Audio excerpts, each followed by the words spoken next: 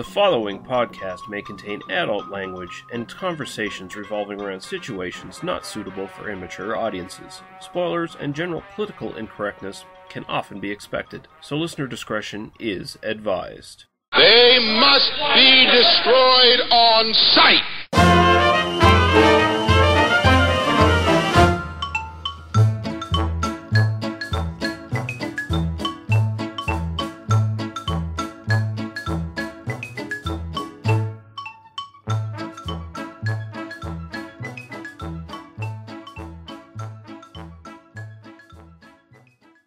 Not drinking. I'm actually just drinking some water right now. So, Are you? Yeah. Yeah, I don't really have any beer in the house. I kind of drank everything last night. I don't have zero beer in the house, but I only have like big like imperial stouts and stuff that I'm not drinking that right now. Yeah, I've got no beer left either. All I've got is 2 bottles of Lafroig to choose from. So I do have some whiskey. I could do some whiskey, but I'm okay without alcohol right now. Again, it's one of those like one you've been drinking all day. Sometimes you're just like, yeah, I know. I need to. I was don't need doing it. I'm good. Yeah. I had one of those days the other day. There, I visited my best friend. He moved back to the valley, so I was up at his place, and we got pretty lit up. So, awesome.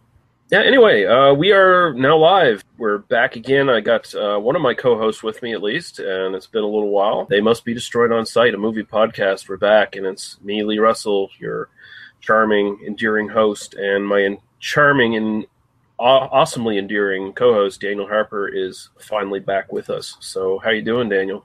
I'm doing fine. I don't know if I feel like you're kind of coming on to me just a little bit, with the, calling me charming and very endearing, I think, something like that. But well, I'm not complaining. I mean, it is Pride Day here in Kalamazoo. So, there you go. We're good. No problems. Thematically, we're good. Tonally, we're good.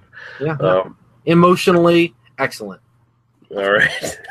Yeah, we're back, and we're actually finally getting back to our sex comedy series, which is awesome. We've only got a couple episodes left to do, and I think we have 2 pretty interesting films this time around, and I think just by sheer coincidence, they actually kind of fit each other thematically in certain ways as well. It was just sort of by lucky happenstance. I didn't plan it at all. So I think it was interesting watching them back to back and kind of going, there are some, beyond just the fact that they are titties. There are a couple of running themes going here, and I think it will be interesting to kind of talk about them in comparison to one another. But before we get to that, I'm going to go to one comment we had from the last episode I did, intermission number 4, I guess it was. Had a comment from our other co-host, Paul. He said, Invaders from Mars and The Fly were remakes. The Thing was actually classified as a sequel by John Carpenter, and I actually disputed him on this because I think he just had bad information there, because from everything I've ever seen, John Carpenter said his Thing was strictly a remake. He says he doesn't care for remakes as a whole. I would if they would only sparsely do them and do them well, but the last 15 years has been shit storm barrage hailing down from corporate mountains, cascading in bung ball hail and smashing holes into the integrity of the film industry as a whole. But he says, continue with my intermission episodes, apparently. So I only mentioned this comment because I responded to him on the actual YouTube page where he posted a comment, but I just wanted to mention it because of the Thing reference. I'm going to be doing something here soon. I'm writing up a blog post that is going to be posted on Slaughter Film. Our friends at Slaughter Film, Corey Carr and Forrest Taylor, they do something called, I guess it's Summer Film School, something along those lines, where they talk about documentaries about movies and generally horror movies. So I'm going to be writing up a blog post about the documentary that comes on my version of The Thing DVD, Terror Takes Shape, John Carpenter's The Thing. So look forward to that. I'll be posting links and stuff and pimping it once I finally do write it and it gets posted. It will be posted sometime in July. That's when they're doing the film school summer, or summer film school, however they word it. And yeah, it was very nice of them to ask me. They just, out of the blue, Corey Carr asked me if I wanted to be included in it. They just did it themselves, but I think they're trying to get more bloggers and stuff into this. So very, very cool. I look forward to doing it. And hopefully once I do write it and post it, people can go read it, and hopefully they'll enjoy it and also enjoy the other ones that the guys from Slaughter Film have done. So that'll be really, really cool. Yeah, no, that's awesome. On the topic of remakes, obviously most film fans, I think, would say just go revisit the original film instead of trying to remake something. That remakes are typically made out of a desire for some, commercial title recognition, some Q factor that they're chasing the buzz on. I do think that there is a place for remakes of bad, movies that were not really effective the first time. Mm-hmm. I think one of the great kind of remakes of the last 20 years would be Ocean's 11, where I think the original kind of just didn't age well. It just wasn't. But I think the Soderbergh version with Clooney and Pitt and all the others was actually a superior version of that story. So they can be done and they can be done well. But it's certainly not something that where we see this, especially in horror. I think they're just constantly remaking these films just because there's some name recognition out there that they want to try to pull in a few $1 million in box office receipts. Yeah, I think that would actually be a good future show for us to do. Maybe even sometime in the summer while we're in between sort of themes and stuff. Maybe to come up with a list of remakes we really like and maybe ones that we thought were really super garbage, like really bad. I remember back when I Am Legend came out, the Will Smith I Am Legend, that the AV Club did a long piece essentially comparing all what is it, 4 or 5 versions of that film, something like that. 1, 2. There's technically 4 because I think the Asylum made one before I Am Legend came out to theaters, because they have a habit of doing that, right? They make real cheap, quick-to-video cash-ins on big blockbusters. So right, yeah, but they did a kind of a long piece that compared a bunch of the different versions, and including talking about the original Richard Matheson novel, which I thought was a very well written piece. So you can definitely go Google that if you're so inclined. But I think it is possible to remake something, but I think that really you have to have an original idea, and you just have to push it in a new direction, or have some reason to kind of bring it to new audiences, or kind of more modern audiences. I think that it's there's really very rarely like a creative decision to remake something. It's usually a natural consideration. Yeah, a lot of times they just either end up dumbing it down, or they do something like the Gus Van Sant Psycho remake. It was shot for shot, and it was, I don't know, just kind of pointless and almost soulless, in my opinion. But yeah, no, I would agree. I mean, the Gus Van Sant, but that was clearly like an artistic decision. That was Gus Van Sant deciding, I want to do this and see what. It's almost like a film school experiment. It feels like something that, and then once it's been done, it proves that it should never be done again. It is. It does have a purpose in that sense. Like, yes, you can actually recreate a film virtually shot for shot, and you're playing all the notes, but sometimes you lose the music. I think is the metaphor. I think the only thing the only thing that film had was. The implied masturbation was no longer implied from Norman Bates, and you got to see Anne Heche's butthole, and I think that was the only major differences. That's reason enough right there, right? It's that kind of night, guys. All right. Yeah. All right, so we're not going to do Movie God this time around, just because Daniel's had a long day and I've had a long day, and we're just sort of bereft of ideas at this point. We could always make one up. It's a fun game, but I think we also just have enough else to talk about tonight to not have to push ourselves to that. But I do want listeners to participate and throw movie gods at us. For the most part, if you guys do send in comments and you give us topics for Movie God, and again, if you're not familiar with what Movie God is, you pick 2 things: 2 actors, 2 movies, 2 scripts, 2 composers, 2 soundtracks, 2 of something movie related. We have to eliminate one of them, and it helps if they're really great things that we're going to have trouble trying to eliminate one of them, and then we have to think through what effect that would have on movie history. So if you want to send in your ideas, I realize that if you send in those comments, I'll end up pre-reading them, so I probably won't answer myself, but I will throw them out to Daniel and Paul You can also tweet me or private message me on Twitter or something like that, and I could give them to, if you don't want Lee to know them beforehand, because it is best if it's sort of a surprise. But certainly you can at Daniel Lee Harper if you want to tweet at me or whatever, and we'll, if I do get some messages from people, I'd be happy to make sure Lee doesn't know about it before the actual.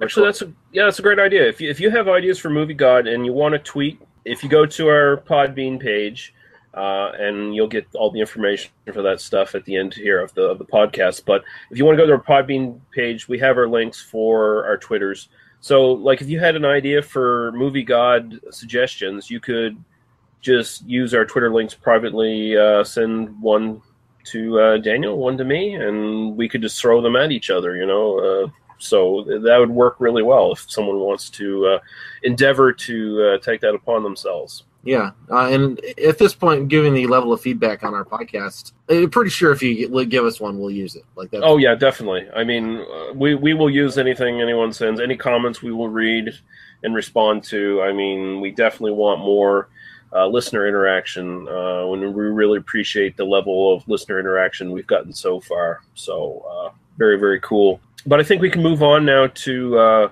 basically what we've been watching as of late. And I will start with Dan because I know he has a few things he can bring up. So we'll just go with you. Yeah, I've got I've got two, one of which I would highly recommend to anyone who hasn't seen it yet. And it's absolutely worth seeing on the big screen, which is Mad Max Fury Road, which I actually saw twice instead of seeing Avengers Age of Ultron. So, if that tells you anything at all about how much my wife and I just adore that movie, I was thinking the last time I've seen this kind of instant critical conversation around a film like this, this kind of big event picture that nonetheless had this really thoughtful, intelligent back and forth dialogue was probably Inglourious Basterds. Was the last time I saw voluminous criticism just produced almost instantly. Few and far in between, isn't it? Yeah. It is, and so I absolutely think that just as a moment in film history when people are really talking really thoughtfully about a big event picture that's actually in theaters, it's absolutely worth seeing if you haven't seen it.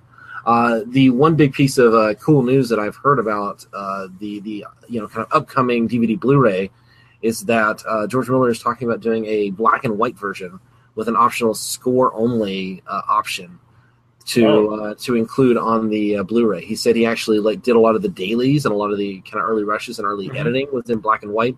He believes that's the purest version of the film, and he wants to make that available to fans of it. So I'm really hoping that feature exists, and that would actually be something. I don't buy a lot of Blu-rays. I usually just buy DVDs, so I'm going to buy a film. That would be something worth springing for the Blu-ray for, because I think that would be cool. Yeah, amazing to see in black and white. So just wanted to bring that up. If you haven't seen that, absolutely see it. The other thing that I saw, which Lee is probably going to chastise me and never let me on this podcast again, is so if you had asked me 2 weeks ago, Daniel, what do you think of The Good, the Bad, and the Ugly? I would say, oh, it's a great film. I saw it when I was a teenager, yada, yada. I haven't seen it in a long time. I believe I have never seen The Good, the Bad, and the Ugly until last week, because I saw The Good, the Bad, and the Ugly on the big screen at the Alamo because it was playing. And I have to go, that's a great film. It's amazing. I think I've actually seen the two previous films in the series, but I don't think I ever actually saw The Good, the Bad, and the Ugly because I do not remember this at all. And there's stuff in that film that is it's such a rich thematic text. Yeah. It was the kind of full extended edition, the nearly 3 hours long version. Really, really brilliant film, kind of about violence in the way that we use violence, and set on the backdrop of the Civil War. And just a real masterpiece. I still think that Once Upon a Time in the West is my favorite Leone film. Same here, yeah. But I truly would have believed that I had seen that film, and I don't believe I actually had. So, the recommendation, if you haven't seen The Good, the Bad, and the Ugly, or maybe if you believe you've seen it, maybe you should go see it anyway. And seeing it on the big screen was absolutely the way to see that film. for the first time, which I didn't believe I was doing when I sat down for it. So, you know, I'm sorry to put out the controversial opinion that The Good, the Bad, and the Ugly is a masterpiece or anything, but that's how we play it on this podcast. Is really going out there and going against the grain of you know, film criticism. You elitist. Fucking. I could see how you would have thought you might have watched it. Like if it's something that, you know, if you haven't watched some of those Leone westerns in like 10 or 15 years or something like that, you just kind of think back to them. Fistful of Dollars and For a Few Dollars More, they're fairly similar to The Good, the Bad, and the Ugly in the sense that Leone worked out basically all of his stuff from the first two movies and kind of perfected them in The Good, the Bad, and the Ugly, and then he went on to make the fucking magnum opus afterwards. Right. And I could see where the confusion would lie because, I mean, For a Few Dollars More, you've got Lee Van Cleef, you got Clint Eastwood, so you've got those two characters already in the back of your mind, burned into your brain, and you just think to yourself, yeah, you see them in The Good, the Bad, and the Ugly, and like promo shots and trailers. Yeah, I've seen this, of course. I think it's more like it's sort of one of those things that growing up, they were always on like TBS and TNT and that sort of thing, and just kind of like it's, to me, like in my memory, they're not like separated as three films. It's just kind of like, oh yeah, I've seen those films, you know. Mm-hmm. Yeah, no, it was definitely a weird experience to be like, because I brought Shayna. Shayna didn't. I was gonna bring another friend of mine who had to cancel at the last minute, but I already bought 2 tickets and. Shayna's not a Clint Eastwood fan, and you know, my wife, you know, who is usually right there with me on any kind of let's go see classic movies sort of thing. But she's A, not the biggest fan of westerns, and B, not a Clint Eastwood fan, and so it was definitely, she was like, "I'll take one for the team and come with you, and see this with you." And I'm like, "Thanks, I appreciate it." And she enjoyed the film as well. I mean, she was like, "I get it," but it's also. Wow, that's 3 hours long, and I think she sees films like that the way I see kind of Broadway musicals, where I'm just kind of like, yeah, I get it. They're singing, they're dancing, you know, it all kind of sounds the same. And unless you're tuned into that same frequency, it does kind of start to feel, all right, I'm done with this, you know. Not that I have anything against Broadway musicals or people that enjoy them, but she will sit and sing Broadway musicals. She owns the soundtracks and will sing the soundtracks just in the car, driving places for hours, and to me, it all sounds like very, very the same all the time. Well, does she like The King and I? I'm not sure, actually. I'm sure she does. I know that. If she does, next time she just take her to a Magnificent Seven or something like that, so you get the Yul Brynner effect, you know. Yeah, no, I think honestly, I think that it opened her eyes to westerns a little bit, you know, just because it is that kind of.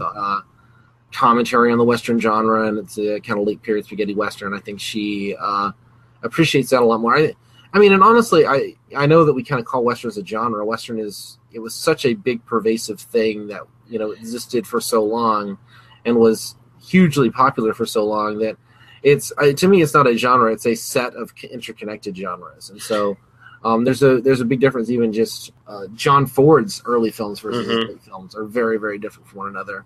And, you know, Leone's his own genre in and of himself. And, you know, when you get to, like, Preston Sturges, you know, and the stuff that he was doing in the 50s and 60s, you know, Peck and Paws. I mean, you know, it's hard to kind of class all those as one thing that you can either like or dislike, honestly. You know, they're very different stylistically things. So, anyway, I kind of have determined that I need to sit down and watch more Westerns. I think that's something that I need to do more of. Well, that won't be a problem for you because, of course, in a few months, probably sometime this fall, we're going to be getting into a spaghetti Western series. So, oh my God, really? Yeah.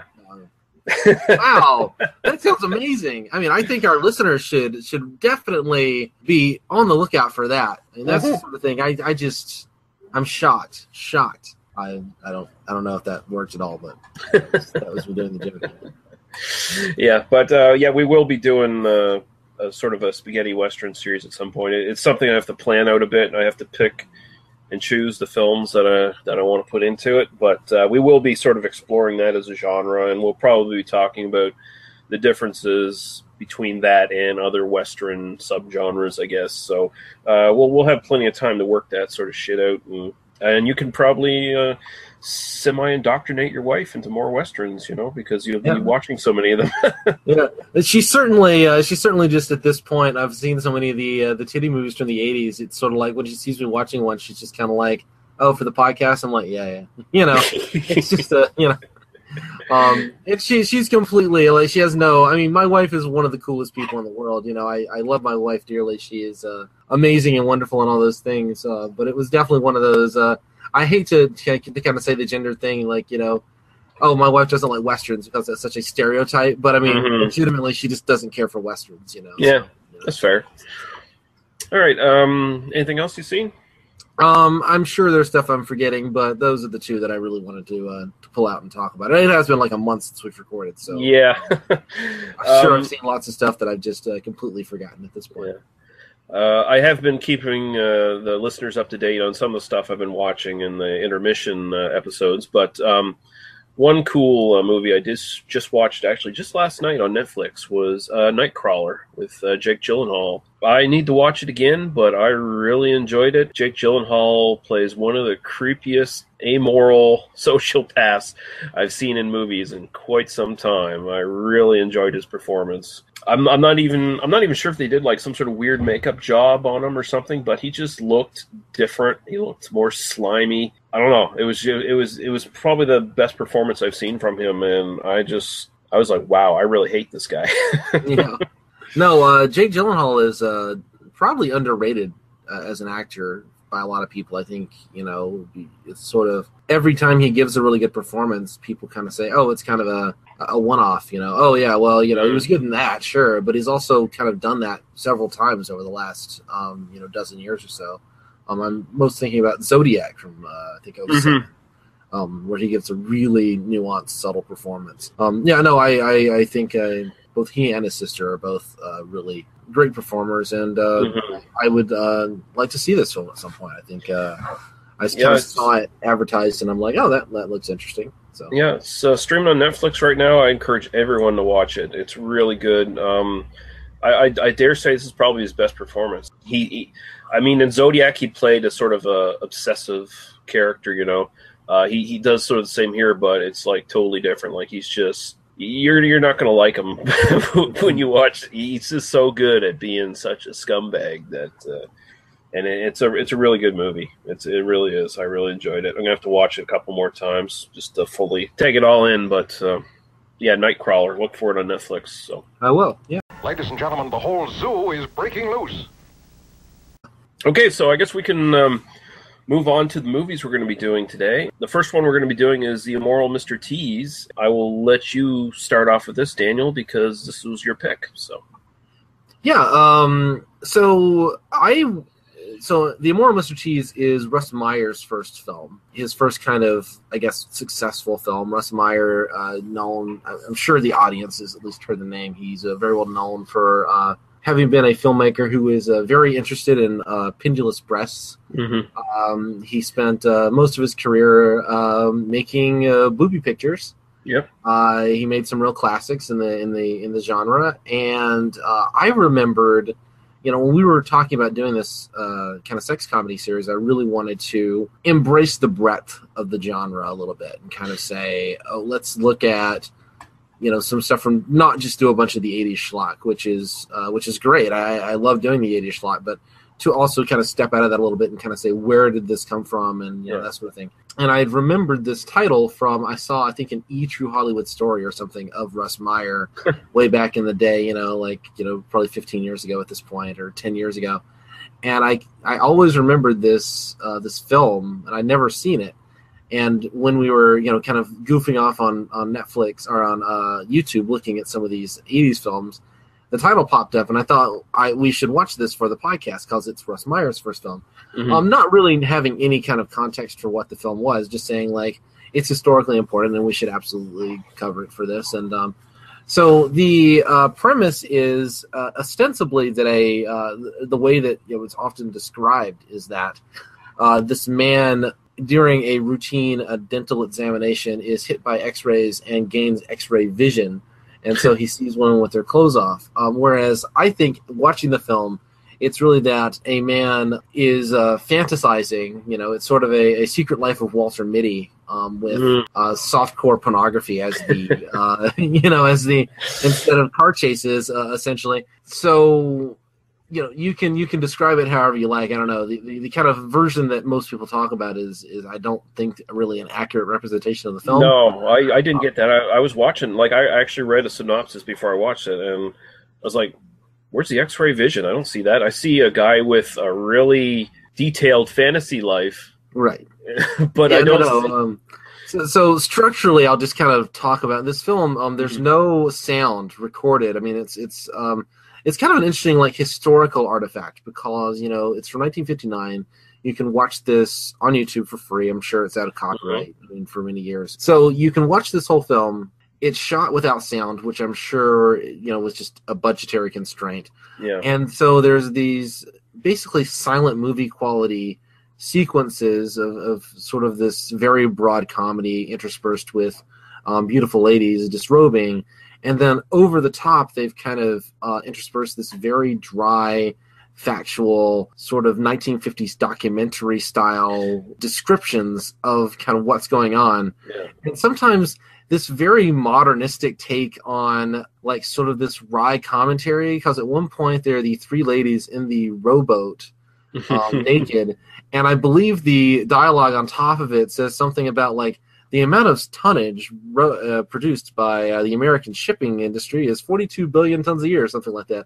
They're doing these very it feels very modern at times like that, while obviously being this very kind of its time piece, because there really is no overarching plot to this except this guy fantasizes about these ladies and has what are really very tame sexual fantasies. I thought an interesting film and obviously historically important. What did you feel watching this, Lee? Well, 1959, so you're right, very tame now by our standards, but I believe this was the first film that was dubbed pornography that sort of made it over into the mainstream cinema. It's kind of one of those, historically speaking, it is kind of one of those points at which you can kind of see where the modern, where this kind of modern film comes from. It's worth talking about in kind of preparation for this. I did do some research on the Hays Code, the pre-Hays Code films, and then kind of because this is sort of a response to that, and one of the things that eventually led to the Hays Code being abolished and the modern MPAA being established. Yeah. The Hays Code, for those who don't know, was in the early 30s. See, before about 1930, there really wasn't any regulation about what you could show on cinemas, and so you can see some of these old films from the teens and the 20s, and there was actually, there's hardcore pornography out there, but there's also just a lot of kind of nudity. It's pretty tame by today's standards, but there's certainly there are just comedies that have a lot of nudity in them from 1925 or whatever. So a bunch of moral busybodies got together. They did the Hays Code, which was sort of this quasi-legal. It was sort of an organizational thing. It was basically the theater chains getting together and banning certain practices that they wouldn't show in their theaters. And it was kind of state by state. This was kind of the first big kind of federal level, in the United States sort of thing. And they kind of clamped down on stuff. And they not only clamped down on things like nudity, but they clamped down on certain kinds of material you couldn't show. The Wikipedia article about this, I was reading it before we sat down to record. I'm not going to read from that, but it's a really good summary. But things like you couldn't do material about adultery, for instance. Was it's a taboo subject from about 1934 to kind of the early 50s when you started to see filmmakers kind of push against those boundaries again. You really didn't do a lot of that kind of stuff. It was very taboo. What the real importance of Russ Meyer is that he's not making hardcore pornography, which never really went away. In conversation, I know Russ Meyer largely because I'm a big Roger Ebert fan, and so I have read a lot of stuff that Roger Ebert wrote about Russ Meyer because they were close friends for many, many years until Russ Meyer died. At one point, Roger Ebert asked Russ Meyer, so why didn't you make hardcore? Why do you do the girly films like these? And Russ Meyer said, well, there are two reasons. One is that the hardcore industry was controlled by the mob when I started making films. And you had to be connected to the mob in order to make hardcore, or they come and break your legs. And two, Russ Meyer personally just had no interest in anything that happened below the waist. He was very much a tip man, and he was a boob man. Yeah, that's all he wanted in his films. He loved big tits, and he could not lie. That's just the reality. And it definitely shows in his films, and particularly in this film. Mm-hmm.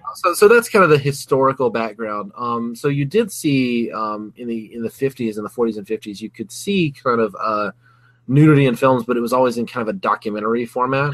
Yeah. So like the nudist films, the naturist films, I mean, basically you would take a camera to these nudist camps, you would film them ostensibly as a like, oh, look, nudity, and let's learn about this culture. But really it was just an excuse to get some naked asses on the screen.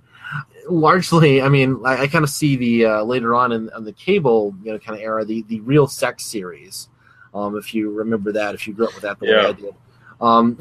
Where, it does have an educational purpose, but it's kind of also there just to be spank material, and some of those definitely hewed that line closer than others, but Immoral Mr. Cheese is one of the first of the films that actually was not a kind of documentary, even though I think it draws a lot from that kind of mindset in the way that it's shot and the way that it's filmed. I mean, there are kind of long sequences that basically do have kind of a documentary. These are just women walking around in the forest kind of attitude. So it's ostensibly not a documentary, but it's also had nudity of this kind that was in violation of the Hays Code. So this kind of historically important film, even though I think you watch it today and there's just not much to it. So anyway, I feel like I've been talking forever. So that's the historical background.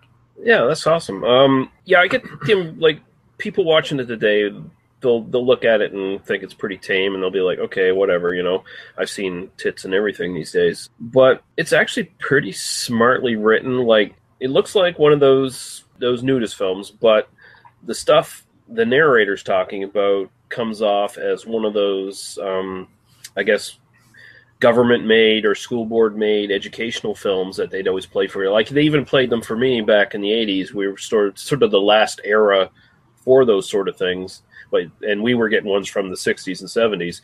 This is sort of those government-made, school-made, whatever, wherever it came from, educational films, like talking about how to, from everything from sex ed to how to cross the street, talk respectful to your parents and stuff like that. Just that kind of bullshit for kids.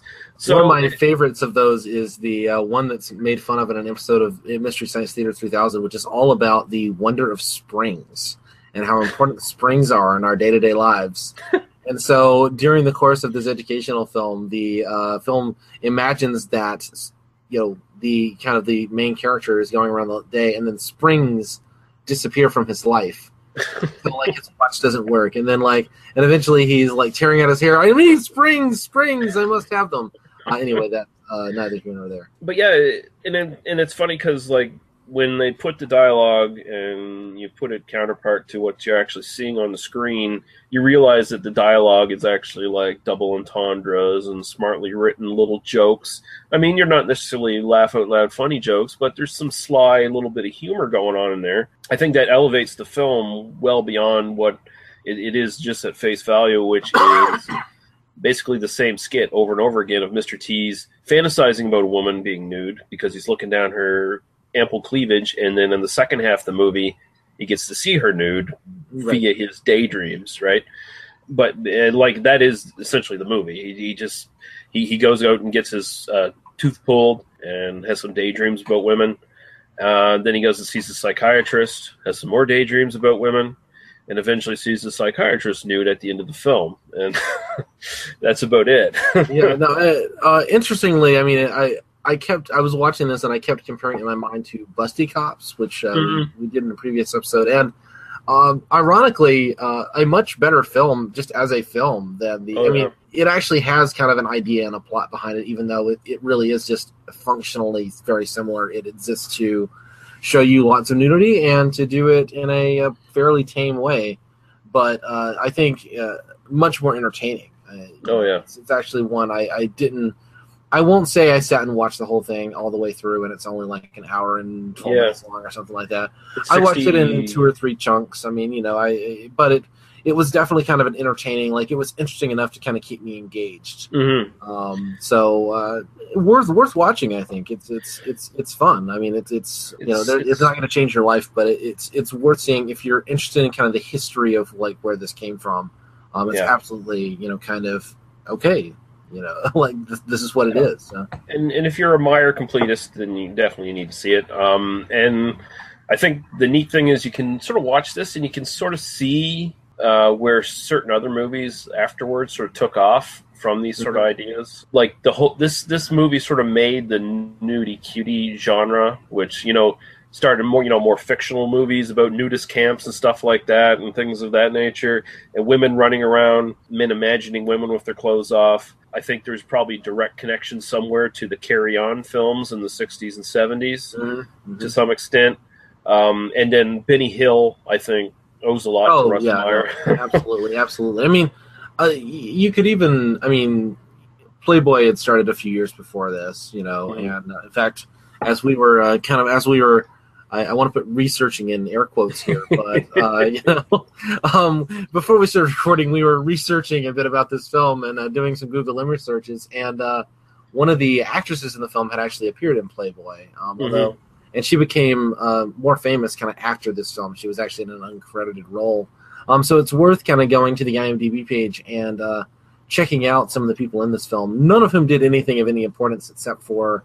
I've actually got her up here. So was it Jill Wilkinson or something? June Wilkinson, who is, if you do a Google image search for her, is stunningly gorgeous, and definitely one of those va-va-voom girls. And I say that with all respect, honestly. And you don't see anything but her torso in a window in the film. Yeah, no, that's it. So good times. There's not much else to say about this film, I don't think, except I enjoyed watching it. I don't know that I would sit down and rewatch it again, but a certain kind of party I could see throwing it on. Yeah, I mean it's something you probably should watch if you have any interest in these sort of films at all. I believe it's also on a bunch of the kind of multi-pack DVD sets. When I was googling this film, it kind of popped up a bunch over and over again. So. Probably easy to get your hands on, even if you don't want to. I mean, if you do want to own it, it's probably easy to do. Yeah, but there's I can say that for certain that the print on YouTube that is currently on there is pretty much as good as it is. I don't think it's ever been really restored or anything, and it looks pretty good. It's a 1959 film, and you can see everything clearly. It's a low-budget film from 1959 that no one has ever restored. I mean, the fact that it even still exists is sort of testament, I think, to its enduring historical legacy. I can imagine this is one of those films that Hugh Hefner would have played at the mansion in the 70s. Probably. Anyway. All right, so I think we both give a little recommendation to that one. Give it a shot. It's 63 minutes of your life. I mean, yeah. There are worse ways to spend 63 minutes. Yeah, you could watch Busty Cops again. You could. No one should ever watch Busty Cops again. My God. Yeah. I still feel bad about that one. That was awful. Oh no, it was worth seeing once, maybe. Maybe. Certainly don't watch Busty Cops 2. Don't move on from the Busty Cops franchise. And anyway, ready to move on? I think. Yeah, we'll move on to the next one. This is my pick for this episode, and it is The Party Animal from 1984, directed by David Bayard, I think. It's Bayard or Beard, one or the other. I don't know how he's pronouncing it. And also, I think there was another director before him on this, Harvey Hart, and I think Mr. Bayard, I'll go with Bayard, replaced him. Interestingly enough, I remember talking to you a little while ago, and you're saying you watched My Chauffeur. I actually watched the first half of that. I haven't finished it yet, but because it's kind of one of those streaming, and it just kind of all right, and I never just kind of got back to it. My Chauffeur, a lot of the same production team was behind that one.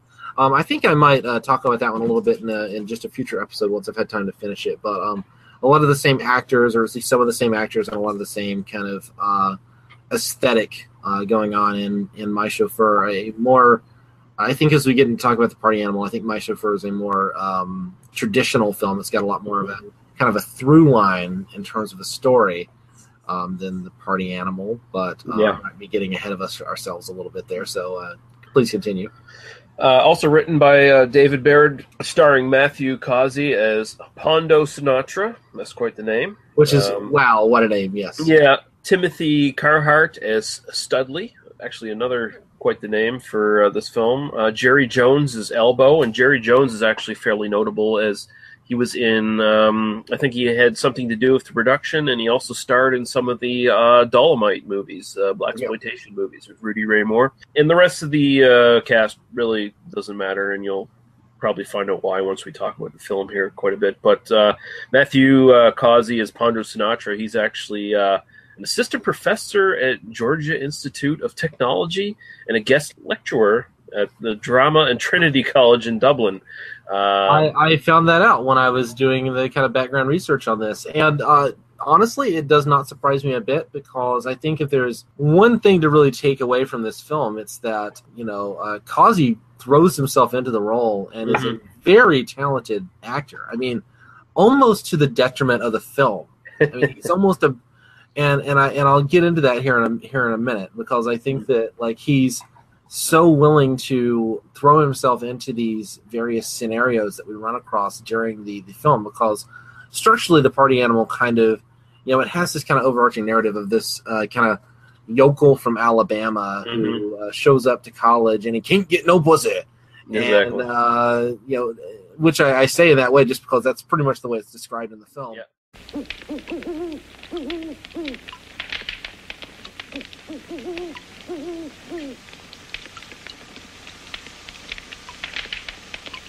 So you come to old Elbow for some advice, huh? Yes, sir. You ain't getting no pussy, is she? No, sir. Why do you think we call pussy pussy? Well, I don't know, sir. 'Cause it's furry? No. 'Cause it's warm? 'Cause it scratches when it gets angry? No. Well, what then? Now, it don't purr. And it don't meow. Then why do we call it pussy? I don't know, sir. 'Cause that old hound dog wanna eat it up. You've got to be the hound dog. You've got to let that pussy know you the hound dog. Put it in your mind. Be it in your body. Hound dog's gonna eat that pussy. You hear you say that, boy? Hound dog is gonna eat that pussy. No. Hound dog's gonna eat that pussy. Hound dog is gonna eat that pussy. Hound dog. Hound dog. One more. Hound dog's gonna eat that pussy. Hound dog is gonna eat that pussy. Despite the fact that, I mean, logically, this guy has gorgeous women agreeing to go on dates with him, and he just can never seal the deal. I mean, it's sort of one of those there's this really weird kind of subtext going on. I'm not sure quite. There's a very weird reading of this film that you could get into where he's self-sabotaging, and I'm not sure quite how deep I want to get into that. But so he can't get no pussy. So it's essentially the first 2/3 of the film are kind of this series of vignettes in which he puts on different kind of roles in order to attract women. And you see this actor really transforming himself over and over again in very convincing ways from this kind of Pondo character to the various different versions. So you get him kind of cross-dressing and, doing the strip poker thing. You see him as the kind of Quasimodo type character who has been transformed by the punk rock crowd, which is insane. Anyway, you see him in the drug-fueled haze. You see him kind of putting on these different roles, even wearing out and out Napoleon complex costumes during certain sequences. And I watching it, I sort of started to think, because this is a fairly short film. I think it's 80 minutes or something like that. 73 minutes, I believe it is. And I started to think there's just material that just is left on the cutting room floor or never got shot. There's a little bit of connective tissue that isn't quite, established in the film. Which I don't think hurts the film necessarily, because it still kind of delivers what it's meaning to deliver. But it definitely feels disjointed at times. Yeah. But Kazi's performance is amazing. I mean, I totally believe that he is a full-blown professor of acting and drama, because he's actually really amazing in the film. But you don't really believe that all these different characters he's inhabiting are Pondo. You believe that there's an actor who's just, showing off how good an actor he is, which is fine, but it's certainly, it kind of takes you out of the film to some degree, just because, if Pondo was this good at aping these different characters, he would not have he wouldn't have the issues he has, like, he would be a much more skillful manipulator of people if he was just if he was willing to manipulate women in order to get them to sleep with him. He would be much more effective at doing so without having to go through these crazy schemes. Yeah. I don't even get the impression that he'd have that much trouble if he was even just being himself, because he's not he's not the best looking guy or nothing. And he's supposed to be like 26 in this. But the gravestone at the end, sorry, spoiler alert, he dies at the end. Yeah. He's 23 when he dies, but they say he's 26 at the beginning. So the details are, I don't know, maybe it's meant to be like the unreliable narrator of the framing device. Who knows? Well, that's the thing. They sort of, it's obvious that there was production problems with this film. It like you said, it's very disjointed. It's very episodic between the vignettes. It looks like a lot was left on the floor. It looks like they shoehorned in this sort of pseudo, almost VH1 documentary kind of thing on the sort of bookend the film, to try to explain the plot to some degree to the people. Because if you just watch this thing straight through, it's like, okay, what the hell's going on? Because a lot of the scenes, the vignettes, they just sort of end. Okay, like there's the one where he dresses up as a girl to get into the sorority to play strip poker with all the beautiful women just basically aerobicizing in their underwear, as they do. Which is just something that happens, right? Like, that's just what beautiful women do all the time. They just aerobicize in their underwear. And by the way, this Ivy League college, I want to go to this college because I think 99.999% of the women in it are all fucking supermodel gorgeous. Like, also, from our, again, kind of leading ahead from our Zapped conversation, I mentioned that for some reason this little 17-year-old kid has full access to a chemistry lab, and apparently Pondo just gets access to the chemistry lab at one point in horrifying safety violations. Yeah, I was going to bring up the chemistry and ask you on your thoughts on that. Yeah, we'll get to that in a minute, I think. But but yeah, anyway, this character of Pondo, he literally comes off the turnip truck. They slap you in the face with that one right away. It's like, he's literally off the turnip truck. And his friend that he makes at school is the actual sort of like ladies' man of the college, but he's actually presented as a really nice guy. Like, he's not presented as some sleazy douchebag. He's actually presented as like a respectful, caring, thoughtful dude who's trying to help him out.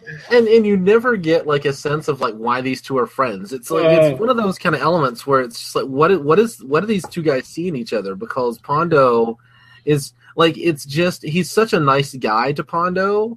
Although, like, when Pondo, like, shoots one of his girlfriends, it's just kind of like, whoops, sorry, wah, wah. Which I've got to think that's, like, they're trying to go for, like, black comedy in some of this, and they're trying to go for, like, this very heightened reality on this, but they don't have the follow-through.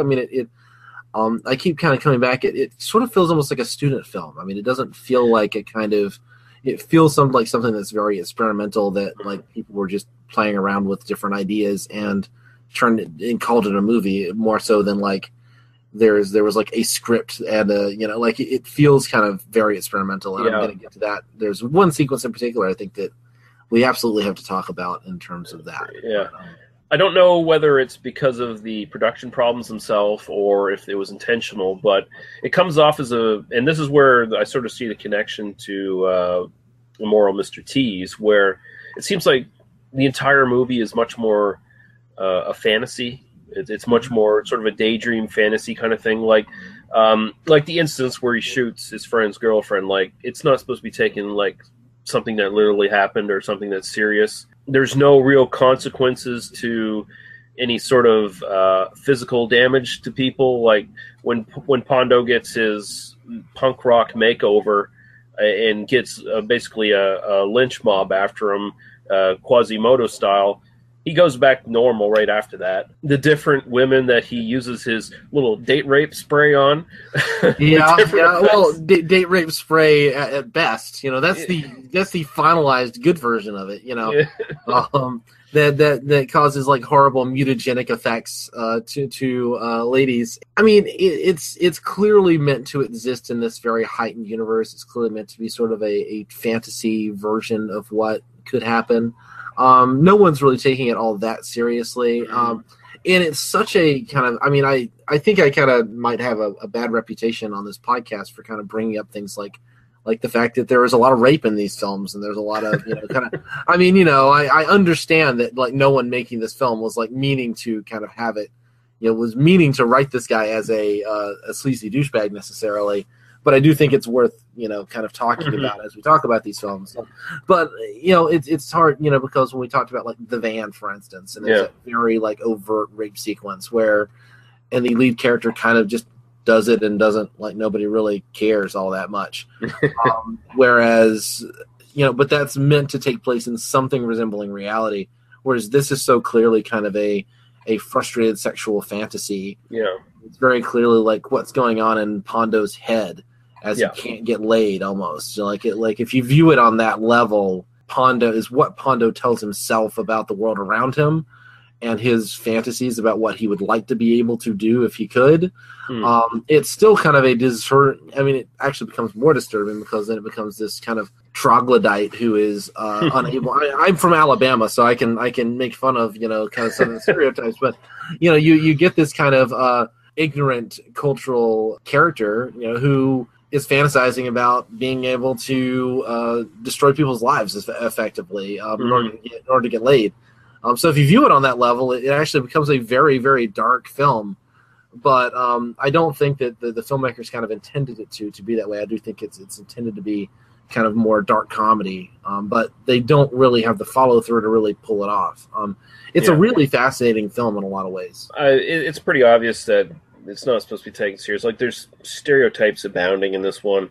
I mean, there's the scene where, and it's a typical 80s gag you see in a lot of films. Like, you see it everything like Weird Science to Animal House, where it's like the white guy walks into the room full of black people and does every possible offensive thing he could. Right. I had to blot that from my memory momentarily. Thanks, Lee. I appreciate that. I think we can move on to the well, first off, I'll just say kudos for the Cyrano de Bergerac scene, the little nod to that. And the year before Roxanne, for that matter, which I thought was, I actually love Roxanne, the Steve Martin film. And this actually predates that by, I think, a year or two. So, kudos to the filmmakers. Yeah. I want to move on to the sex shop scene, because I think if any of the filmmakers are still alive, they should be looking to sue Kevin Smith at some point, because this felt just like Clerks. So just to set this in context, I'm watching it. I actually had to search quite hard for this film because the link you sent me didn't work in the US. Oh, really? Yeah, no. So I did have to kind of track it down. So I'm watching the film, and kind of idly, I was kind of eating lunch and that sort of thing. And then suddenly Pondo walks into a sex shop. You're seeing the eyes through the black and white surveillance camera. Mm-hmm. And then you get this kind of long conversation between the two porn store employees about nuclear destruction and mutually assured destruction using dildos as their and it is. I mean, it definitely feels like it is lifted straight out of Clerks, and it's hard to.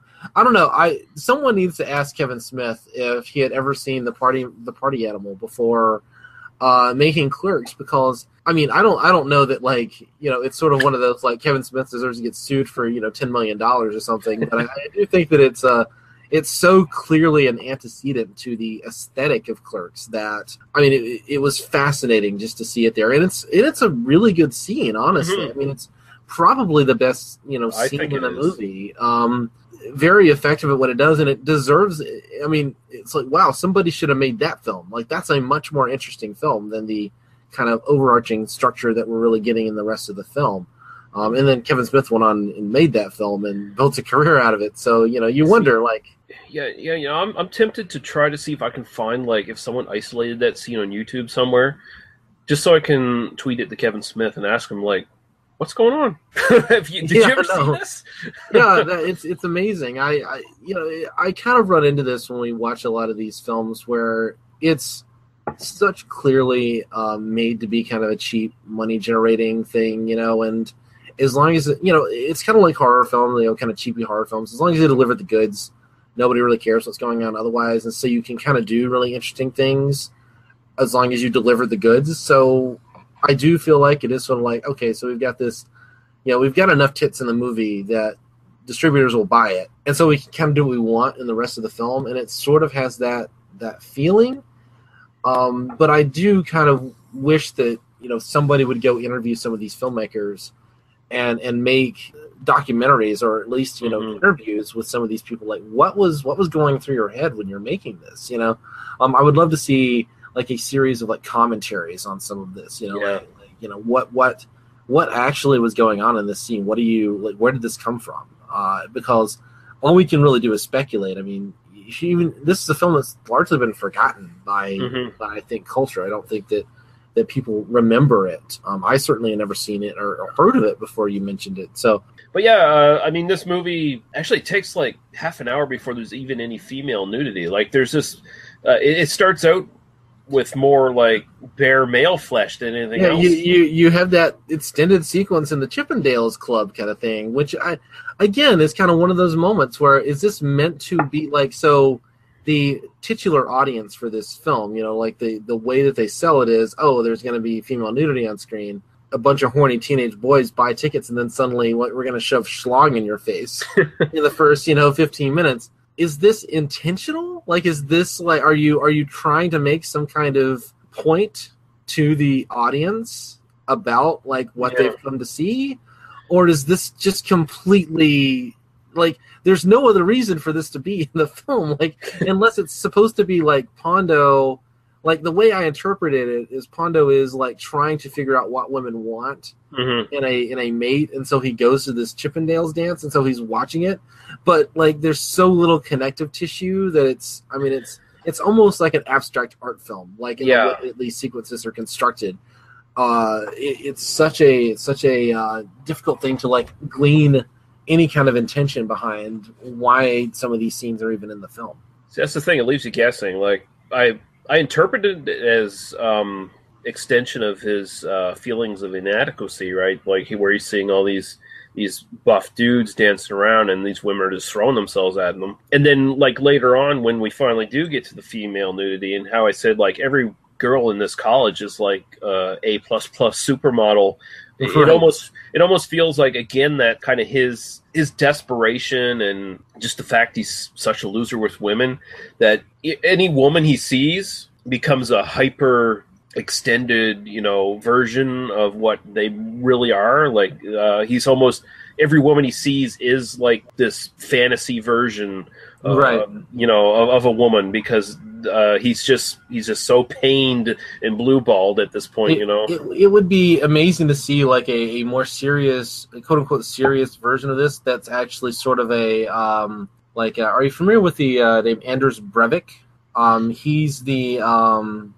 He's the misogynist dickbag who shot up a bunch of youth camps a few years ago. And I was kind of watching this film. I was sort of seeing like, well, a Travis Bickle style like look into the psyche of like a character like this, of a man who feels like he can't get with women, who probably in reality could have gotten with many women, but who feels like he can't, and his descent into madness that leads to violence could actually be a really fascinating like modern day film. I mean, you could absolutely do that. It would be a tough nut to crack in terms of like finding a market for it, I think, and finding. But it was kind of fascinating. Like the the ideas in this film, or the things that this film made me think about, are much deeper than the film itself. Yeah. Ironically enough, which gets us to, I think we're wrapping up. Or I'm not trying to force you to end the podcast or anything, but getting towards the ending of the film, which is sort of, I mean, if you're saying that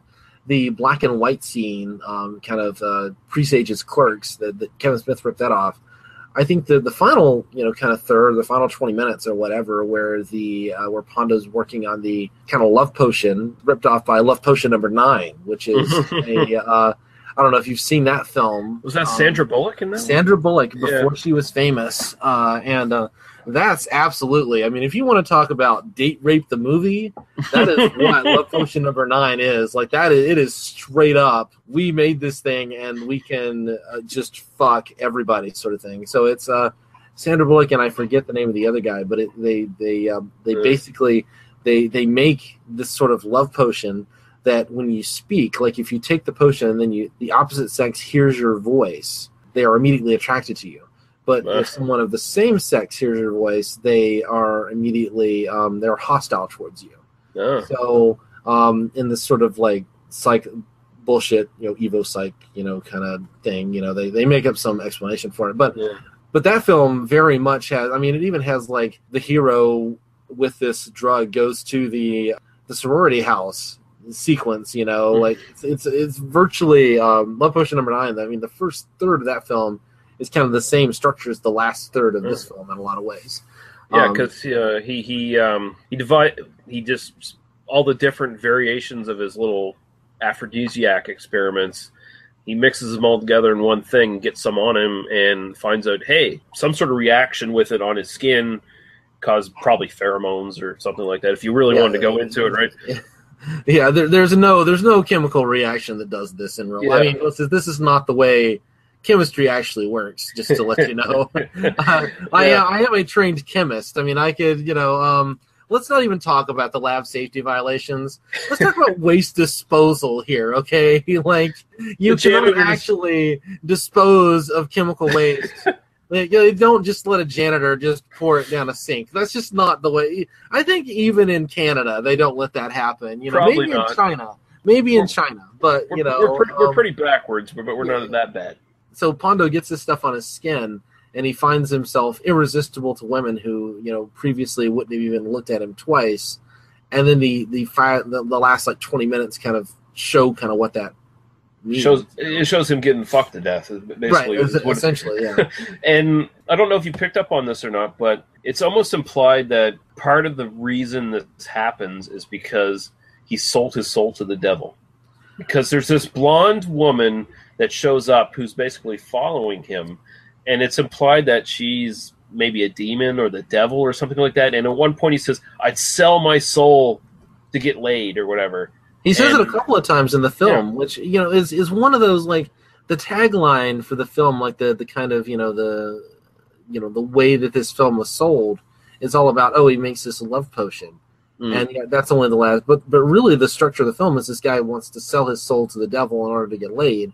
So again, it feels like there's just this disjointed set of ideas that just kind of edited together into. Yeah, I mean the devil girl plot really never goes anywhere. Yeah, which is I mean, again, that would be a more kind of traditionally structured film. Maybe not a better film. I think that it's fascinating how much we can talk about stuff in this film just because of how incompetent it seems. Like how like it's both sort of brilliant and sort of completely incompetent. It makes it sort of fascinating to talk about. That's why I suggested it to you, because I was telling you, it's like this. I think when I first suggested, I just explained this weird film. I have no idea if it's really good or if it's really bad, and I just I want you to watch it and talk to you about it because I just got it. Like I bought a 4-pack of films, like Weekend at Bernie's on it and Hot Dog the Movie and stuff like that, and it just happened to be packaged with it, and I watched it, and I was like, what the fuck is this? I got no idea. Like, what the hell is going on? Yeah, and definitely. I mean, again, I would love to see somebody like interview some of these guys and just like what was going through you guys' heads when you're making this thing. Yeah. Just a little piece of because I think you and I both have started doing when we find these obscure films to go and look through the credits of all the kind of the named people in the movie and see the woman at the beginning who is the other half of the Cyrano de Bergerac story, the kind of foreign exchange student. I guess she's supposed to be Eastern European or something. That woman is a working Foley artist. Oh yeah. Yeah, she has like literally hundreds of credits working as a Foley artist. Like that's what she does for a living. By all intents, by anything that you can imagine, it's sort of like one of those like, well, you go like that. That's pretty awesome. That she, that's what she does. It's pretty cool. Which again kind of makes me think like these are all film students who are just kind of working to do, and this is just sort of they're all kind of got together. They made this silly movie and nobody really knew what they were doing. Yeah, well, you saw that a lot on like low budget and especially independent stuff of this era, where especially like with Roger Corman films of this era, which we're going to talk about some next week, I think. Roger Corman would hire in writers and stuff like that for films, and he'd be at the same time he'd be trying to pitch to them, would you like to act in the film as well? Would you like to do this in the film as well? A good example is like Rock and Roll High School, where they brought in some writers and they got them to play parts in the film as well, and probably for free, because Roger Corman is a noted cheapskate.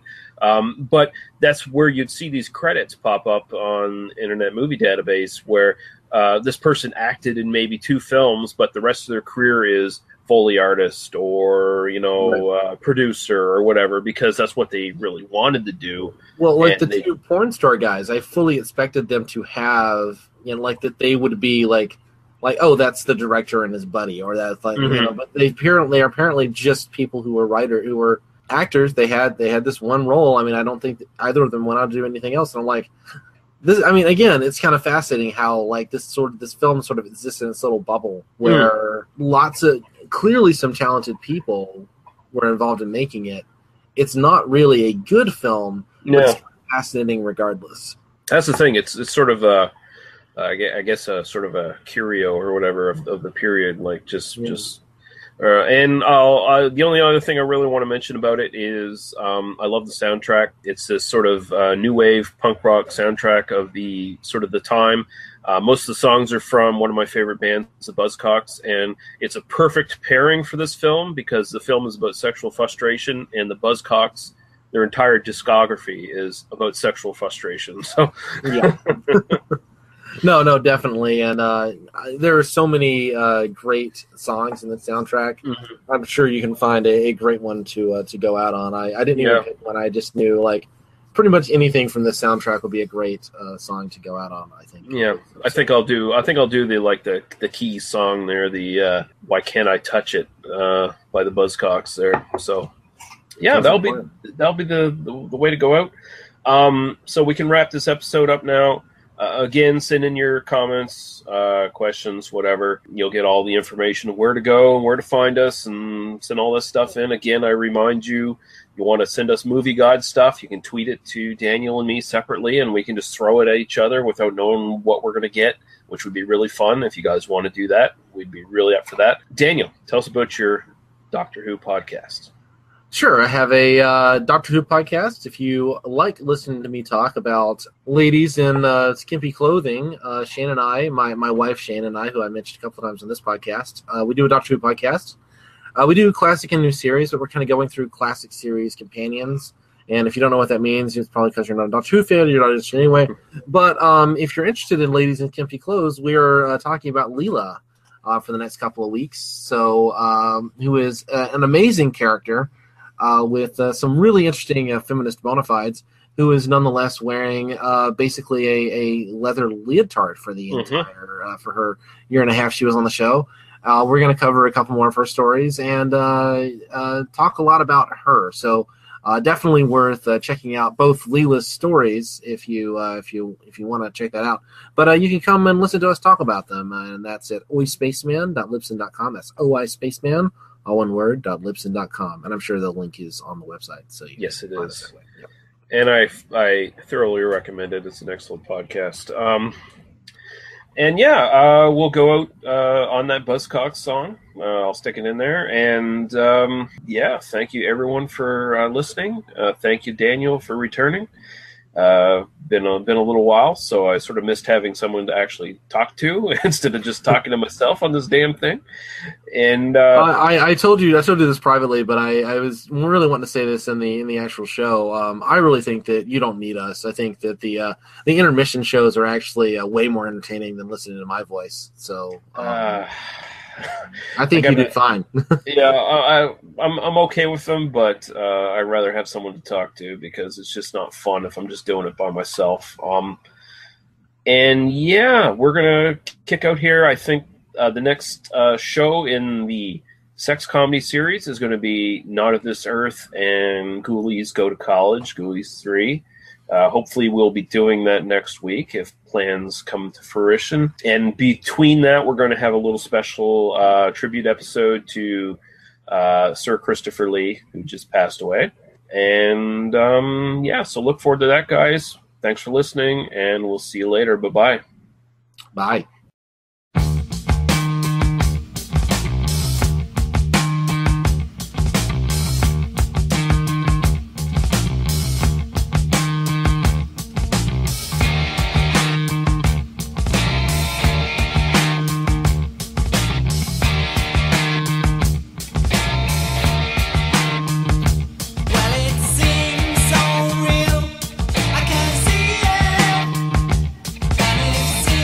So